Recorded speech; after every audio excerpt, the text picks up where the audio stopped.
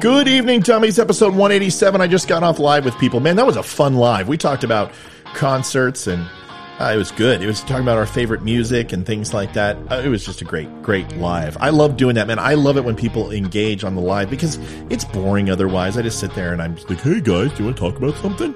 I do that on the recorded show. You guys got to participate. So I love the fact that everyone got involved, started talking, mentioning their bands and all that stuff. Hello, folks. Episode 187, Tuesday, July 13th, 8:20 p.m. My name is Matt. Wonderful to have you here. This is the Don't Unfriend Me show, and we talk a little bit about everything. I will go into it more and let you know all about our show, what we do here, and everything else. But first, we need to talk about what we're going to talk about. Well, tonight is an interesting news segment that's been going on. A lot of crazy stuff going out there. It's not just a job. It's an advantageous opportunity to complain. The United States Navy, it's not an adventure anymore. There is a 24-page report that was pushed by Senator Cotton, which really shows that the Navy is not ready for the next naval battle that could happen. It has been almost 78 years since a major naval battle has taken place, and we are not ready in any way, shape, or form. This is terrifying, and it's not the Navy that I was in. It's not the Navy that I know. People make fun of the Navy, but they shouldn't. They are some salty crews, and they train ad nauseum to be the best at what they do. We may have the equipment, but there's some disturbing reality to it. We're going to talk about that tonight. Sticks and stones. But what if it's a microaggression? Sticks and stones may break my bones, but words will never hurt me. We grew up with this. We all heard about this. What the hell's going on? Why are people so sensitive? Why do they allow other people to live rent-free in their head? We'll talk about it tonight. Is it true? Do sticks and stones break their bones? Absolutely, but words will never hurt me. We're going to find out tonight. We're going to find out what's wrong with this generation and why they can't man up. Here's the best title ever, folks. I don't have any writers. I'm very proud of it. The Cuban Dismissal Crisis.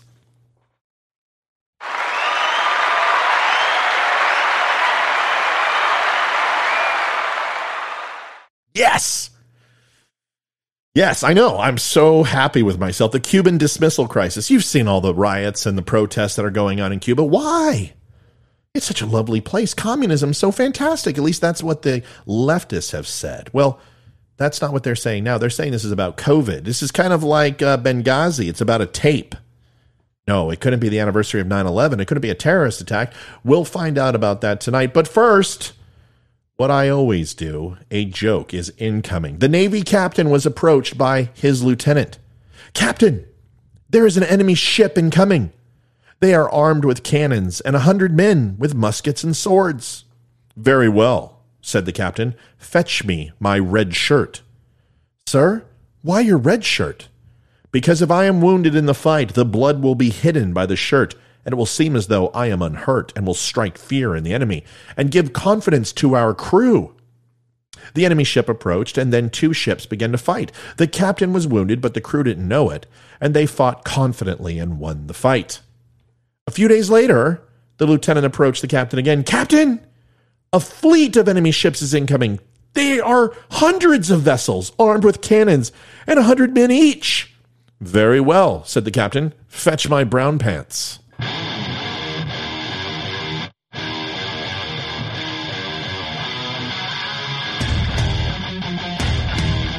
Recorded from an undisclosed location.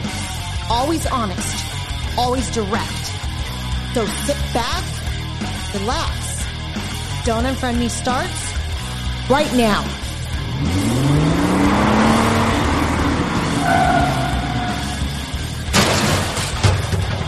Well, welcome, dummies. Dummies, wonderful. Dummies everywhere. Who are the dummies? Well, first of all, I don't want you to fret. The dummies is the Dumb Nation, the Don't Unfriend Me's. It's an acronym, and it's a clever play on words. It's in line with the deplorables from Hillary Clinton's days and the flyover states. Dummies is a sign of respect.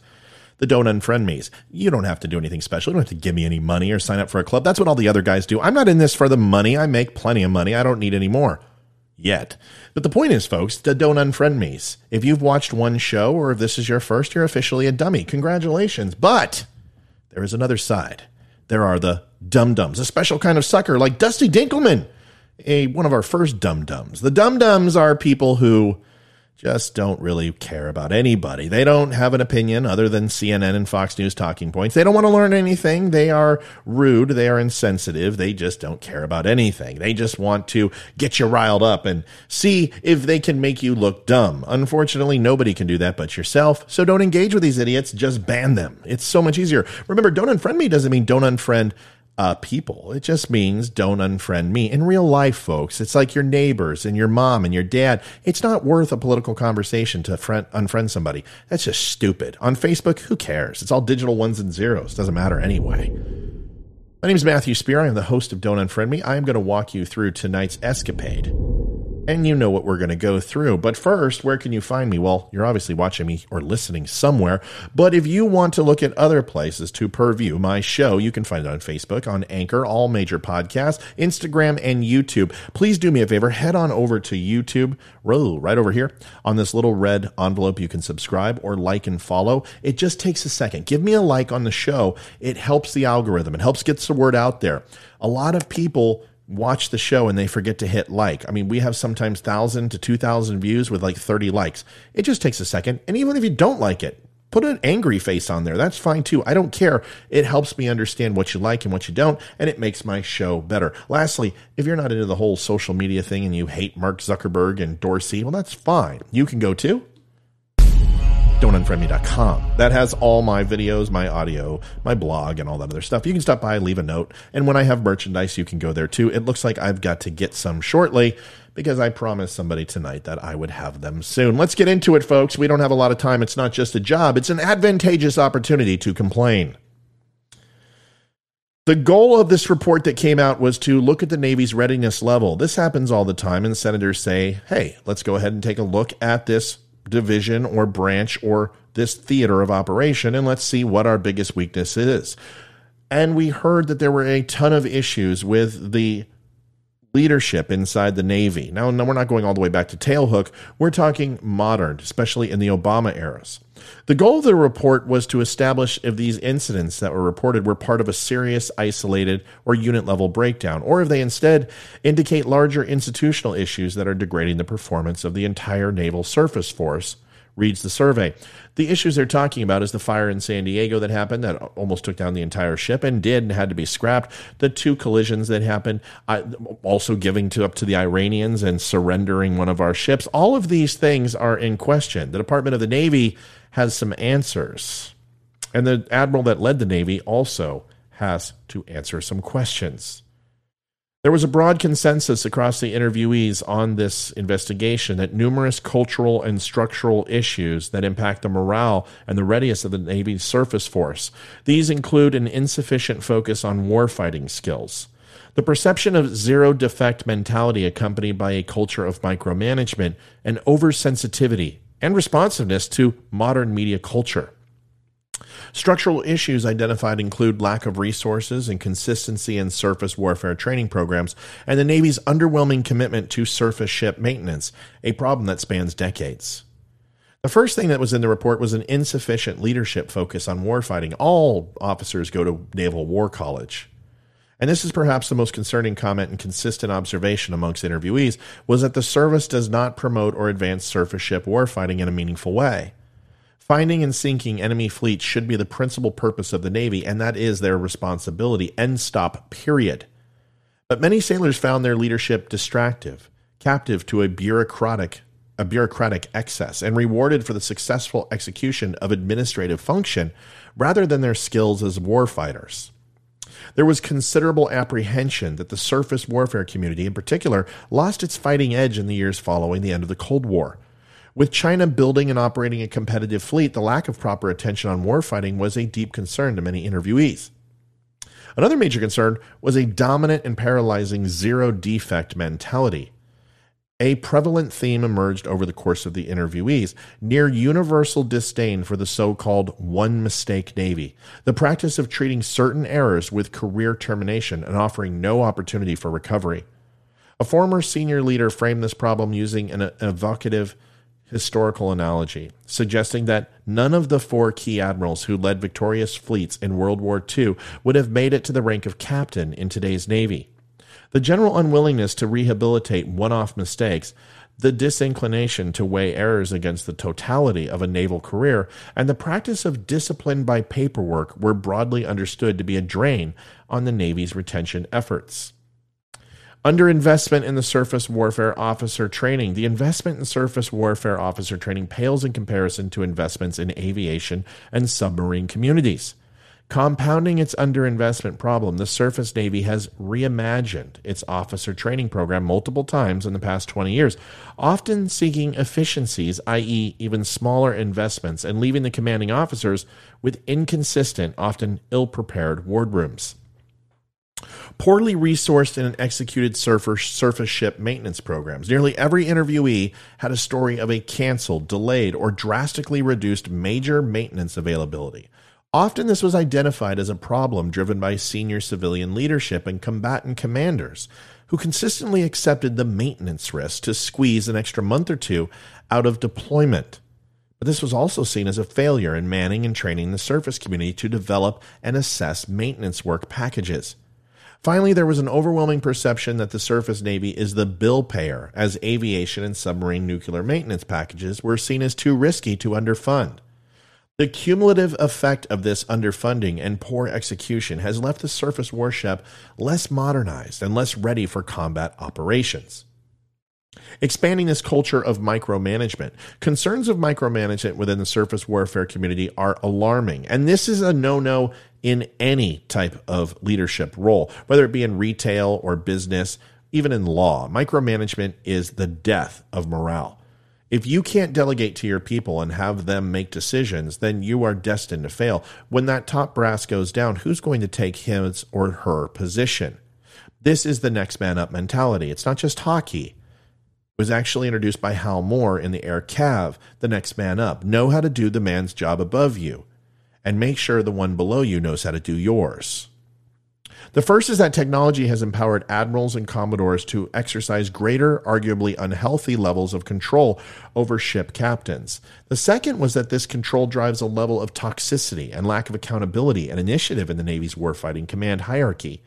Given the increasing likelihood that naval commands may be isolated or cut off from communications in a high-end fight, creating undue dependence on higher headquarters for day-to-day direction could negatively impact future naval combat operations.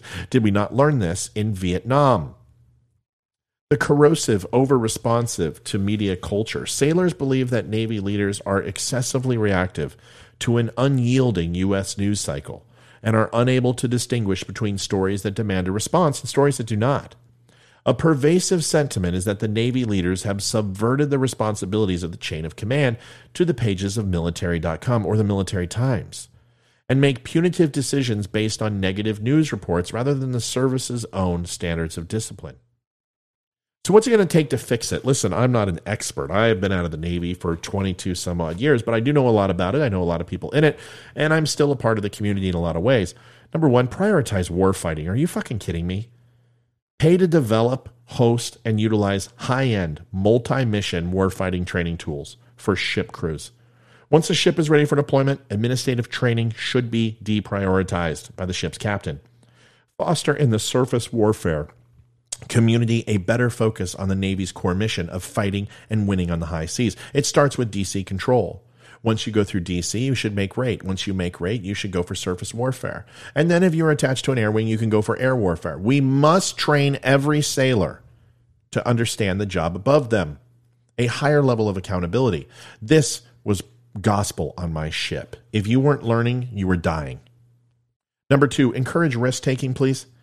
Develop and conduct experimental wargaming capabilities at all fleet concentration area where warfighters can develop new tactics and experiment through failure. This was crucial to our success. War games with Japan and Australia constantly were taking place. Pick a surface warfare officer training and development path that ensure it has significant and sufficient resources assigned to it. And then stick with it for a half a decade or more. Identify ways to increase bridge time for surface warfare officers. Give them the helm as often as possible during peacetime so they know what the hell to do during wartime. Number four, develop a rigorous operational strategic warfighting course in EXO and the CO pipeline with a combat focus on the integration of surface naval capabilities to achieve strategic end state. The XO and CO should and have to be lockstep with each other. One command should follow the other at all times. There should never be hesitation or doubt. A sea captain is a fearful and frightful thing. Second to the Master Chief of the boat, who is all-knowing and powerful. This is the recipe for success. Success, not success. Publish, my head is itching like crazy. Allergies. Publish the annual Surface Navy maintenance scheduling and funding plan, and then provide a report card to Congress at the end of the year, with each delay, change in funding explained as a factor of risk accrued. The Secretary of Navy and the CONO, the Chief of Naval Operations, should assume responsibility and ownership of this plan, and they should be on the Hill constantly, giving updates and status reports. If not, they are failing their job. Number 6, get the fucking politics and media out of the wardroom. Renew the Navy's noble tradition of remaining out of politics. Limit social media accounts and activities by Navy officials. Discourage use of toxic platforms by sailors. Remove all political and sociological topics from professional military education and replace them with essential warfighting courseware. Modernize public affairs training and stop pussifying the Navy. 7, institute a service-level review to place non-combat training in accession, pipelines, and out-of-warfighting environments, and to assess and reduce bureaucratic and administrative functions assigned to warfighters on deployment. Empower commanders to make judgments on prioritization of training and support them in their decision. 8, eliminate distraction. Institute a review to identify and reduce bureaucratic excess, non-essential communication, and unnecessary administrative burdens. Aim to create white space on calendars that can instead be used for training, doctrine, and warfighting fundamentals, or flexing moments that anything can be entered as long as it is necessary for the warfighting mission and your AOR. A major peer-level conflict in the 21st century will likely play out largely in the naval theaters of operations. Unlike the surface Navy's last major war, which concluded 76 years ago, such a conflict will likely proceed swiftly and not permit significant time for organizational learning once it's underway. U.S. national security depends upon the surface Navy being an effective team. The most important step Navy leaders can take is to prioritize, above all else, warfighting and lethality. Their paramount responsibility to fight and win on the seas must be communicated by senior commanders in wardrooms, over email, in meetings, and most important, to the American people. The sailors interviewed for this report do not believe the Navy prioritizes fighting and winning because Navy leaders do not talk about fighting and winning. Former Secretary of Defense James Mattis said in testimony that the United States does not have a preordained right to victory on the battlefield. Unless changes are made, the Navy risks losing the next major conflict. At the top level, the Navy serves the same role as any other branch of the U.S. military, specifically to strengthen and defend U.S. interests abroad and at home. How it does that is where the Navy is unique. Unlike any other branch, the Navy operates from the seas all over the world. The seas are special for these reasons. They are international. No one claims ownership of blue water. Only coastal areas belong to the country that they surround. Water is pretty effective at killing people. Land and air tend to be a little more forgiving. Water allows for huge vehicles to be operated in and on it. So the Navy is specialized service that focuses on sea operations. That focus begins at boot camp. While every soldier is trained to be a basic rifleman, every sailor is trained to be a sailor first. Then they learn their warfighting specialty afterwards. As vessels get larger and larger, the division of labor on board a vessel is more pronounced. But it's never lost on anyone that members of a ship's crew are always standing by to be a regular sailor if there is an emergency that requires it. All of us have heard the DC go off. All of us have heard general quarters go off and know that we get to our post, because there is nothing more terrifying than an attack or a fire on a ship, and everybody must do their job in order to survive. A ship is built on compartments, not the whole, and if one compartment goes down, the ship fails its mission. At strategic levels, the Navy's purpose is power projection. This means protecting U.S. trade routes. It means operating aircraft from international waters, basically controlling the 70+ fucking % of the Earth that is covered in that H2O stuff, also known as water, and controlling it in every way imaginable. One of the ways to make that power projection more effective is to make it highly mobile and highly deadly. It's part of why naval warships are able to move so quickly around the globe compared to civilian counterparts. without the Navy, we die. We don't control the shipping lanes. They win. It's that simple. And if anyone doesn't believe that, check every single major battle and every single major war. And if the Navy was not able to shut down their supply lines, they weren't successful. Why do you think Vietnam was so hard? Anyone actually looked at that besides all the politics? The Navy is a prominent force in World War II, in World War I. It is an absolute essential part in any war that we're going to fight tomorrow. And if it's not ready, and the lethality is not absolutely the cutting edge of the saber, China will eat us for lunch, no matter how insignificant their Navy may be. It is the one advantage we have over them until it's no longer an advantage. Cuban dismissal crisis. It sure has been quiet the last few days among the Democratic Socialist crowd. Bernie Sanders, who can't shut up about much of anything most of the time, seems to have lost his tongue in his Twitter. Ditto for Alexandria Ocasio-Cortez and her fellow commie harpies in the squad. Why do you think that is? One would imagine the fact that one of the America's left's pet regimes, that which governs in the enslaved island of Cuba, is on the verge of toppling, might have something to do with it. It's been a really interesting weekend in Cuba as massive demonstrations have broken out all over the island, and the Castroite government there has threatened to put them down with violence. The outbreak of protests led to one of the more bizarre news leads, which landed the New York Times under a pile of ridicule. Shouting "freedom" and other anti-government slogans, hundreds of Cubans took to the streets in cities around the country on Sunday to protest food and medicine shortages in a remarkable eruption of discontent not seen in nearly 30 years. Dan Bongino had something to say about that, and he let the Times have it, pointing out that it summed up the divide between left and right in America perfectly. As Bongino put it, freedom is a right given by God, not government. And the Times tweet promoting its Cuba coverage shows its employees have it backwards. Perhaps they should all get a little leeway. I mean, times are a bit rough for the left these days. It's been 6 months of Democratic control of practically everything in national politics, not to mention a full-on rout in the culture, media, and finance. They're having their moment in the sun, and yet, there's something lingering. In the immortal words of Johnny Caspar, running things, it ain't all gravy. Why are the Cubans taking to the streets, mind you? We're told that it's because there's a fresh surge of COVID-19 on the island and because tourism is down as a result. But tourism isn't down everywhere in the Caribbean. It's coming back in the Bahamas and Jamaica, just as one example.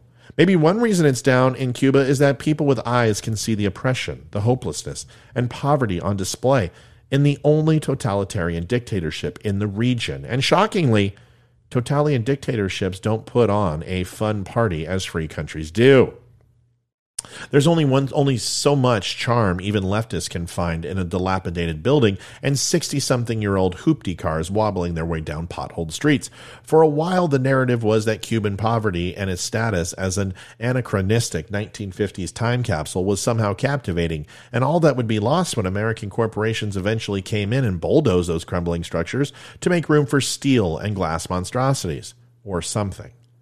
The bet here is more that the haciendas, which are eventually coming to Havana and elsewhere, will be a lot more aesthetically pleasing than the brutalistic architecture so favored by your local urban city council or federal bureaucrat. But that's probably for another time and story. Cubans aren't upset because Los Yankees are choosing Grand Cayman and Punta Cana for their summer vacays, nor are they mad because of insufficient COVID vaccine distribution, another idiotic lie spread after the streets filled there.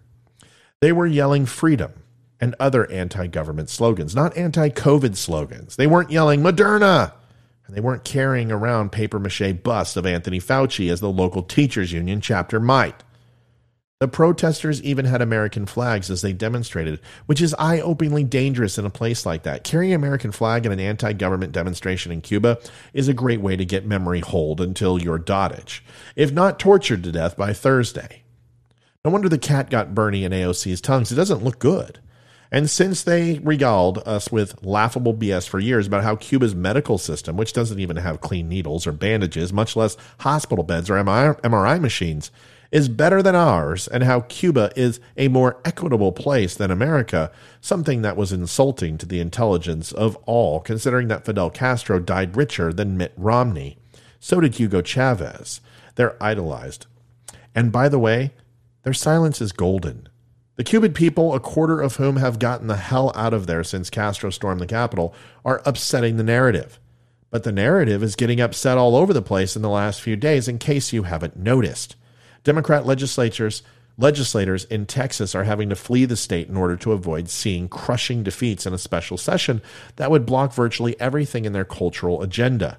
Remember how Texas was turning blue? This isn't really what that looks like. President Biden's crime plan, not all that well received. Consumer prices keep rising, which we were told was not really a big thing. Then there's the collapse of the Tucker Carlson as Alec Jones narrative when it became indisputable that Carlson was telling the truth about the NSA spying on him.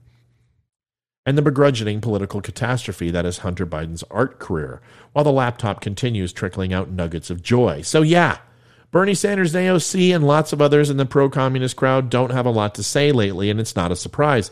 But it sure is welcome for a change. Here's hoping those demonstrations in Cuba sweep out that murderous regime. And if the potholes in the streets have to be filled with blood in order to free Cuba, so be it. The repudiation of that regime and its fellow traveling shills here stateside is long overdue, and I would like a Havana Cuban cigar sometime in my lifetime because I'm not going to Cuba. So let's get this shit over with, bring democracy to that island so we can get some nice little imports. That's really all I care about. Sticks and stones, but what about microaggression? I'm always telling my daughter and my son stories from when I was a kid. By comparison, the world of my youth was rougher and meaner than the world that kids grow up in today. So here's my question. Did this rougher and meaner world better prepare me to be a well-adjusted, happy adult? I say yes, and my Prozac helps me do that. When I was a kid, you could say we were less sensitive about a lot of things. I mean, just look at the commercials we watched. We had the Frito Bandito, the cartoon spokesman for Fritos. He was a 3.5-foot tall Mexican thief. Can you imagine pitching that shit today at an ad agency? Okay, the Frito Bandito. All right, Phil, you don't work here anymore. Yeah, you got to clear out your desk right now. Some were violent. The Hawaiian Punch. Every commercial was the same. A cartoon Hawaiian character walks up to an unsuspecting cartoon tourist and says, "Hey, how about a nice Hawaiian punch?" "Sure," says the tourist, but gets him punched directly in the fucking face. We all thought, that's hilarious. Kids had to be tougher then, too. An occasional playground fight was expected, and as far as teasing, my mom had a remedy for that. Sticks and stones may break my bones, but names will never hurt me. She used to say that all the time, one of the seemingly endless adages she had at her disposal to deal with any of life's problems. But I think long and hard about that practical application that statement had on my life. That's true, I thought. If someone punches you in the chest, it hurts no matter what. But with words, it all depends on how you think about it. You can actually choose whether or not to be hurt. You can't choose whether or not a punch hurts, but you can choose whether or not words hurt. And that's huge. Even though it had been repeated ad nauseum for generations, Sticks and Stones really was a powerful bit of philosophy to a kid. That's one of the great things about being a parent. You can spout cliches till the cows come home, and yet to your child it's all new. You come off as one of the greatest thinkers in Western culture. But does anyone really say sticks and stones anymore? I doubt there is a grammar school teacher today who is even allowed to utter that phrase. They're much more likely to warn against the ever-present danger of hate speech and are the triggers or hurting people's feelings. And this is done in the name of teaching children to respect each other. It begins innocently enough by trying to eradicate teasing, but it continues into middle and high school where there's no greater sin than offending someone's personal or cultural sensitivity.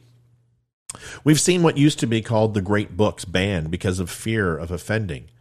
That would not even have occurred to us years ago. Of course, how could the physical abuse in The Great Gatsby harm us in high school when we spent our childhood watching Jerry mouse the staple gun Tom, the cat's tongue, to the wall? How could reading an honest depiction of racial attitudes in The Adventures of Huckleberry Finn harm us when we sang "Ay, ay, ay" along the Frito Bandito, or fat kids, skinny kids, kids who climb on rocks, tough kids, sissy kids, they said sissy kids, even kids with chicken pox? We sang that, along with Armour hot dogs kids on our TV sets. We drank from a hose. We went on steel death traps 12 feet in the air and we fell from them. We hit concrete, not rubber. If we were missing a limb, our parents said, "Where did you leave it? Go get it so we can get it sewed back on. We've got to get to the ER." There was no Band-Aids. There were no boo-boo kisses. People look back and some feel ashamed that teasing was expected in childhood and stereotypes were commonplace in our culture. But was growing up in that environment worse than the hypersensitive culture we live in now? For God's sakes, I didn't have any money. I had to wear my sister's Le Tigre shirts.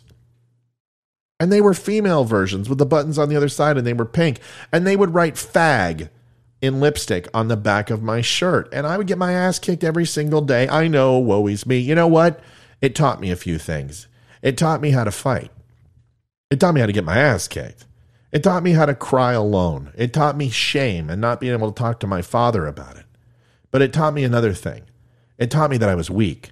So I went in the military. My frame grew out, grew to 6'4", put to 225, and I went back there and I kicked the living fuck out of all those people who used to beat me up. There's nothing like payback. It's a bitch, folks, and it comes back in spades. But is the lesson that we need to go beat up everybody? No. The point is that you are who you are, and the things that have happened to you surely have molded you who you are today. And without them, you would be and look very different. I look at the rough tumble of my childhood and the process of learning to deal with all that bullying and being insulted as a process of inoculation, to become resistant to it, almost to become impervious to it, to its addictive quality of being self-loathing and self-deprecating. And after each instance of being offended and then repeating my mother's sticks and stones in my head philosophy, it was like a vaccine that built up immunity in my system. And not one that's going to make you grow an elbow out of your head or that isn't trialed for more than a couple of months, but a different vaccine, a vaccine of resistance and toughness and metal skin. And yes, there's things that still trigger me, but they are a lot less than when I was a kid. And if I didn't have these experiences, I would be a less of a human being and waiting for the opportunistic moment of that person to go prey on me, knowing that they could. Weren't even aware that it was happening, that this inoculation process was happening. I can't imagine my college-age self living in fear of microaggressions. Yet today, there are full-time campus administrators whose jobs involve scrubbing the campus of curriculum and social life of anything that might offend anyone. And these are college students, ostensibly adults, headed into the job market. And I don't want to offend anyone with a microaggression if they're holding a scalpel. I try to laugh it off. I don't want my outrage to match theirs. The best thing I can do is tell my stories to my kids and remind them that sticks and stones may break their bones, but names will never hurt them. And they'll think I wrote it, and I'll come off looking like a genius. Folks, we need to toughen up. We need to change the dialogue. We need to realize that, yes, there are some things to be truly upset about. There were some kids that were ding-dong ditching in my neighborhood. I don't care. Good for you. Ding-dong ditch my house. And I'm going to come out with some fucking eggs, and I'm going to pelt you while you're walking away. And then you're going to learn not to go ahead and ding-dong ditch my house. It's a part of growing up, and it's all in good fun. You TP my house, you will never be able to step foot out of your door. I will ruin you. I'll TP your house with duct tape. I take it to the next level. I can be a kid. But these same kids who did that also drew swastikas at the bottom of people's streets. And I want to be very, very clear. These people are not sensitive. They are not offended. They are virtue signaling, because these same sons of bitches that put a swastika on my neighbor's streets are the same ones that are crying when mommy and daddy spank them and going to Child Protective Services, or when they get an F in school because they most rightfully deserved it, complain ad nauseum and have their parents called to get it changed and get out of summer school. They don't care about this high ground of pronouns and white privilege and diversity. It simply gives them a crutch to do whatever and say whatever they want. And there were people who had the stones on my page that said, they're just kids. No. They just classified themselves as Nazis and a hate group. And can you imagine if it was a Trump supporter who did that? This would be all over the news. We need to change the narrative. We need to grab our kids by the short and curly. They're not your friends. They're your children, and you have a responsibility to teach them the ways of the land, the kung fu. And until they can snatch the pebble out of your hand and not go to the local store and buy a pebble themselves, doing them and me a disservice, and the example of your children suck for my own. So for my selfish reasons, let's toughen up. Let's teach them that sticks and stones. Let's teach them that a punch in the face maybe is what they need, and maybe they deserved it. Bullying is not okay. They'll figure it out. They'll get tough. They'll go in the military, grow, and go back and kick their crap out of them. Or they won't. but it's all a part of life, and you can't stop it from happening, because no matter what we do, kids will be kids, men will be men, and women will be women, unless you are a part of the other 64 genders. Folks, thank you for watching my show tonight. It was wonderful to have you. I'm going to go out with the Veteran Crisis Hotline, 1-800-273-8255, press 1. 22 veterans a day commit suicide. Is a serious issue. Anxiety, depression, traumatic brain injury, and PTS are all very real. Veterans need our help. We are losing too many. They need a conversation. It starts with you. If you can't, reach out to me. I'm available day or night. You PM me, I will answer. I'll get on the phone with you. I'll do whatever it takes to help. Let's not lose any more valuable commodities, which are veterans. If you are not a veteran who can make that call, maybe you can stop by my website. Click on the VCL link. It'll take you to a live video operator where you can have a one-on-one conversation. And if you are a civilian and you feel that you don't have anywhere to reach out to, the VCL will help you too. You don't have to be a veteran. They'll find you the right person to help. Folks, thanks for stopping by tonight for my show. I hope you enjoyed it. If you did, simply like, share, and subscribe right down here. Follow me, say hello, do all those things, and make sure you come back tomorrow so you can continue to be a dummy. It's really important. It helps keep the lights on. Remember, we can agree, we can disagree, you can love me, you can hate me. Just don't unfriend me. Good night, everybody. I'll see you mañana. Oh, that's cultural appropriation. I'll see you tomorrow.